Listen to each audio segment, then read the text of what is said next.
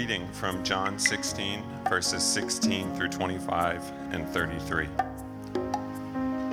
Jesus went on to say, "In a little while you will see me no more, and then after a little while you will see me." At this, some of his disciples said to one another, "What does he mean by saying, 'In a little while you will see me no more, and then after a little while you will see me'? And, 'Because I am going to the Father.'" They kept asking, "What does he mean by a little while? We don't understand what he is saying." Jesus saw that they had wanted to ask him about this, so he said to them, "Are you asking one another what I meant when I said, 'In a little while you will see me no more, and then after a little while you will see me'? Very truly I tell you, you will weep and mourn while the world rejoices. You will grieve, but your grief will turn to joy. A woman giving birth to a child has pain because her time has come, but when her baby is born, she forgets the anguish because of her joy that a child is born into the world. So with you, now is your time of grief, but I will see you again and you will rejoice, and no one will take away your joy. In that day you will no longer ask me anything. Very truly I tell you, my Father will give you whatever you ask in my name. Until now you have not asked for anything in my name. Ask and you will receive, and your joy will be complete. Though I have been speaking figuratively, a time is coming when I will no longer use this kind of language, but will tell you plainly about my Father. I have told you these things so that in me you may have peace. In this world you will have trouble, but take heart, I have overcome the world." The word of the Lord. By your Spirit I will rise from the ashes of defeat. The resurrected King is resurrecting me. In your name I come alive to declare your victory. The resurrected King is resurrecting me. Let us pray. Dear Heavenly Father, we thank you for sending your Son. We thank you for the resurrection and that it lives in each of us as we come. Lord, I pray that you would be in our midst, here in the BMI, here in each person's home who is watching online, that your Holy Spirit would come and that would transform us, and that we would become more and more into your image, and that you would allow these words to change our hearts and our minds. Be with us as we worship, continue in worship, as we dive into your word. In Jesus' name I pray, amen. You can be seated. Well, good morning, Grace City. For those of you who don't know me, my name is Kristen Hannigan. I'm the executive pastor here at Grace City, and I'm excited to be bringing you this part of the farewell discourses. And we've been studying these farewell discourses for the past several weeks, and Jesus has been preparing his disciples for this trip that they're going to be going on without him. He's been reminding them of the teachings. He's been giving them words of comfort. He's talked about obedience and love, and even as last week, talking about how he is sending an advocate when he leaves them. And so this trip that Jesus has been talking about, or these words of leaving his disciples, it's reminded me a bit of a road trip. And I was thinking back in college, and road trips were just some of my favorite memories with some of my college friends. And one of my favorites was this trip that my friend and I took to Michigan for a conference, and then we kind of turned it into a vacation. And so this was, I'm going to date myself, but this was back in the day. There was no smartphones, there were no GPS. All we had on this road trip, we didn't know where we were going, with a AAA travel book, for those of you who know what those are, and paper maps.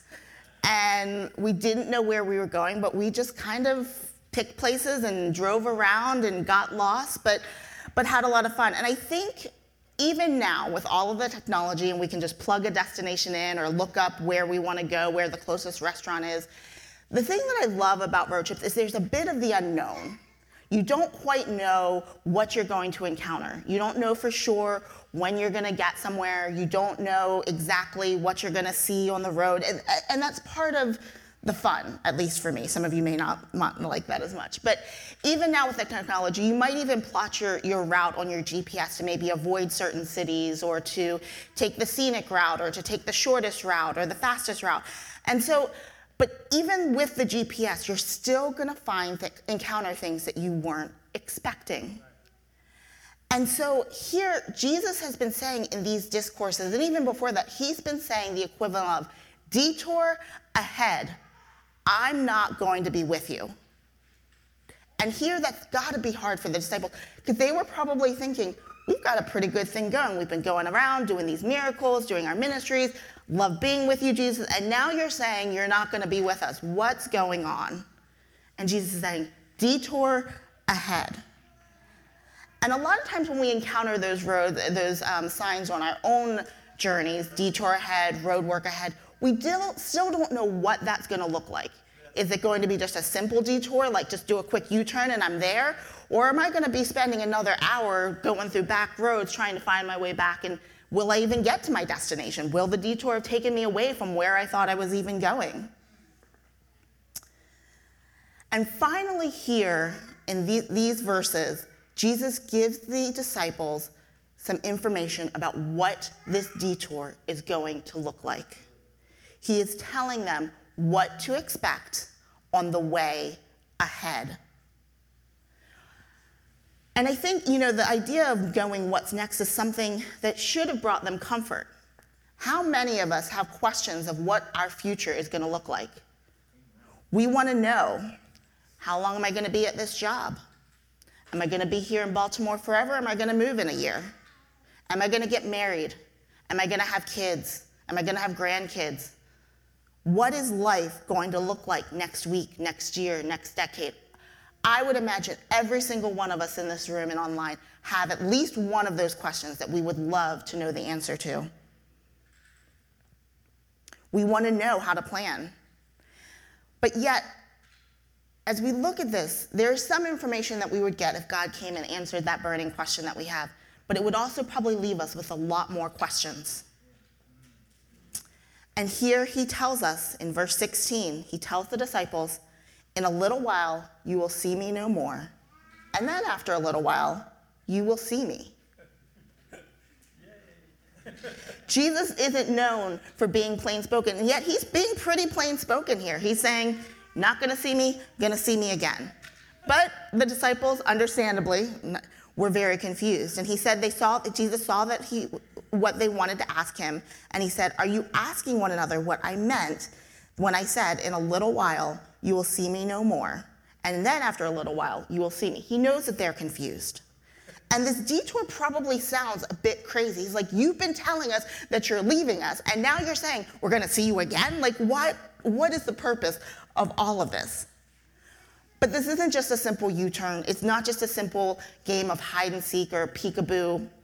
He says that while he's gone, you will weep and mourn as the world rejoices.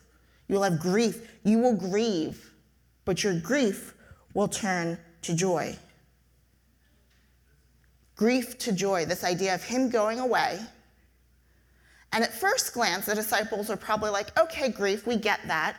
You're going away, so yeah, we would miss you, and there would be some grief, right? And it's true that there is grief from Jesus, the fact that Jesus will depart from them. But this grief that Jesus is talking about is so much more than just the missing Jesus. Before I get into this, I want to look at the analogy that Jesus says in here. A woman giving birth to a child has pain because her time has come. But when her baby is born, she forgets the anguish because of her joy that the child is born into the world. There's this analogy of childbirth here, and I've not had the blessing of having my own children, but I've talked to a lot of women who have had babies over the years. And even asked a couple of them if reading this passage that resonates with them. And they agreed that it did, because they talk about how in labor that there is immense pain, but there's purpose in the pain. And then one of my friends has even told me before, she's like, I liked knowing that this was what my body was made to do. Like, it was horrible, but like there was purpose. I could see what was coming forward. And so in that same way that the labor pain moves a woman closer and closer to meeting her baby, this grief brings us closer and closer to the joy that's coming. There is purpose in this grief that Jesus is talking about here. This grief, and we want to skip over the grief, right? We want to get straight to the joy. But this grief is just as important as the joy. This grief is not just about Jesus dying. It's not just about missing their friend. The grief is about the pain of witnessing the crucifixion, knowing that it was their sin that put him there. That it was the world's sin, even though they rejoiced, it was the world's sin that put him there. It was our sin that put him on the cross. And that is what we should be grieving. That our sin, that Jesus took our sin up onto the cross. We don't like to think about our sin very much. We like to think a lot of times that we are good people. You know, I haven't robbed a bank this week, doing pretty well. But as we grow as Christians, there can be a danger of starting to maybe minimize the sin in our lives. One of my friends, we exchanged prayer requests, and she was talking to me about how this month she really wanted to confess and repent and recognize even the smallest sin in her life so that she would know her need for a Savior. How many times do I minimize my sin? Do I think, oh yeah, I was just tired and I was impatient with that person, but it's okay? Or maybe have moments of greed, laziness. How often do I minimize that and brush it off? But when we take time to notice our sin, to notice what we've done, we appreciate the joy that comes with knowing that Jesus took that sin, nailed it to the cross, died for it, and rose again. It says, so with you, now is your time of grief, but I will see you and you will rejoice, and no one will take away your joy. We should not stay, as I've talked about noticing your sin, that's not where I want you to stay. That's not, don't to say dwelling, but to dwell on what was done for our sin, that it is washed away. And because of that, we have great joy in knowing that, as we just sang, that resurrection power that lives in each of us. And that is how we can experience that joy, is by recognizing and grieving. This trip that the disciples are on, the destination is joy. The joy that comes with recognizing our need for a Savior and for the love and what that Savior did for each and every one of us. As we look at this idea of this trip that the disciples are on, we're all each on our journey, and our destination should also be this joy. And I want to raise 3 points as we're on this journey of what that should look like. The first point is that time is relative. It starts off with Jesus saying that he is going to be gone for a little while. And in this verse, he's talking about his death and resurrection, and that's the 3 days between there. And we could probably say, yeah, 3 days, little while.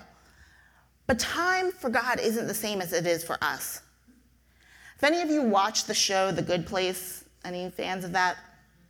Well, anyway, for any of you who haven't, and it's a very cute show, but don't take there's nothing biblical about the way they depict the afterlife. But they talk about time in a way that's called Jeremy Bear Me. And if you imagine the words Jeremy Bear Me written in cursive, that is the way they talk about time being. And so it's in loops, and things come back around, and things meet in places, and the future happens before the past. And nothing is this linear fashion the way that we experience time. And I loved that kind of analogy of it, because we get so caught up on what is a little while, how much longer, when is this going to happen? But in reality, for God, all things have yet to happen, and all things have already happened. And when we're waiting here on earth, it is not a waste of time. There's not that God is just sitting around twiddling his thumbs or expecting us to twiddle his thumbs till we come back around on the next loop. In 2 Peter, it says, "But do not forget this one thing, dear friends. With the Lord, a day is like 1,000 years, and 1,000 years is like a day. The Lord is not slow in keeping his promise, as some understand slowness. Instead, he is patient with you." 1,000 years and one day. None of us will live 1,000 years, but the fact that he is saying here that those are the same, that little while, whatever you are waiting for, whatever you are longing for, it is in God's books a little while, even though it may seem much longer to you. And while we are waiting should never be this passive thing, twiddling our thumbs, just waiting for God to show up. When you look at the word waiting in the Bible and you look at what it translates to, it never is this passive thing. It is about confident expectation, knowing that God is going to do something and is going to do something far more than you could ever imagine. While we're also on this journey, we can expect transformation.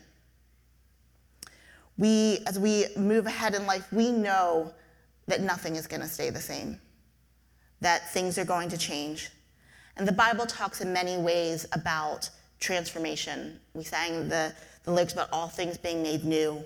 We've seen verses about that he will make beauty from ashes. We read here today, grief to joy. We know the verse, all things working for the good. Talked about earlier now just about how important grief was and grief to joy. And the one thing I do want to pause here for a moment and say is when I'm talking about this grief turning to joy and the purpose of grief, I'm talking about it in this very context of us recognizing our need for a Savior and recognizing our sin. Just as labor pain is very specific and there is purpose in that pain, there is sometimes pain that we go through that doesn't have a purpose. It lets us know that things aren't right. You know, if anyone's had a headache, a toothache, appendicitis, it's alerting us that something is wrong, but that pain may not be purposeful. And in the same way, there may be times that we go through grief that it may not have that same purpose in the way that we were just talking about it. And so I do want to make that distinction. And while we may grieve things that aren't about that, God can still turn that to joy. That he can, as Romans 8:28 says, and we know in all things God works for the good of those who love them, who have been called according to his purpose. So whether that grief is from our recognition of our need for a Savior and our sin, or this grief is something from the pain of this world, God can transform that. The danger is when we stay too long focusing on the grief. When we stay too long just about what pain we're in, that is a dangerous place to be in. And so what we must do is keep our eyes on Jesus. And not just keeping our eyes on Jesus on the cross, because if that's where it stopped, this would be a whole different story for us. But keep our eyes on Jesus when he meets them on the road, when he meets them up in that small room, when the grave could not hold him. That is what we need to keep our eyes on. And when we think about how we apply this verse, all things work for the good, sometimes it's easy to see that in maybe the small things, like that day that you oversleep a little bit and you think you're going to be late to work, but maybe you missed a major accident on your way, for those of you who still commute to work. But those are those like nice, easy one-to-one, like God working those things for the good, for my good. But sometimes we face big, hard, crazy things that there is no explanation for.